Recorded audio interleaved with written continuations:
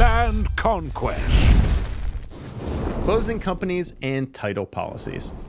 Now, as a land investor, you will likely do business in multiple states.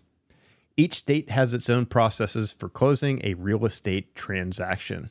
Most closing companies operate similarly in the eyes of the buyer or the seller, but they have different names and duties behind the scenes. Closing attorneys. Now, you'll find out that depending on the state, there's either an attorney, a title company, or an escrow company that you'll be dealing with. They all kind of have the same role, but each state has kind of a different entity or a different type of closing office that handles these transactions. So we're going to start with closing attorneys.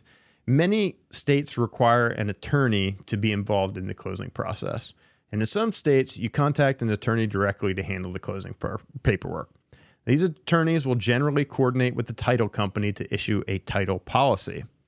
They handle all the roles of closing, such as adhering to the instructions in the contract, preparing buyer and seller paperwork, managing funds, sending documents to the county to record, and dispersing funds to all necessary parties. Basically, they're the go-between. They make sure the contract is adhered to. They handle all the paperwork and handle all the parts of the closing. Escrow companies pretty much do the same thing. Now, some states have escrow companies that handle all transaction-related procedures without any attorney involvement. And these escrow companies can be independent or owned by a title company or affiliated with a title company. They handle all the roles of closing, such as adhering to the instructions in the contract, preparing buyer and seller paperwork, managing funds, sending documents to the county to record, and dispersing funds to all necessary parties. So it's just kind of a different way of doing things, but the escrow company handles all those roles, and you're typically dealing with a particular escrow officer which will be your contact, and they'll handle all the stuff for you. And then title companies. Now, in some states, you would hire a title company to handle your closing. Now, these title companies may or may not have an attorney they work with to oversee the transaction if the states require them. And they handle all the roles of closing just like the other companies do, such as adhering to the instructions in the contract, preparing buyer and seller paperwork, managing funds, sending documents to the closing company to record, and dispersing funds to all necessary parties. Below this video, you'll see a full list of attorney, escrow, or title company states below this video. If you're looking for a new closing company in a particular state, you'll just want to look through there and see if it's attorney, title, or escrow company state, and then search for a closing company accordingly. Let's talk about a title policy.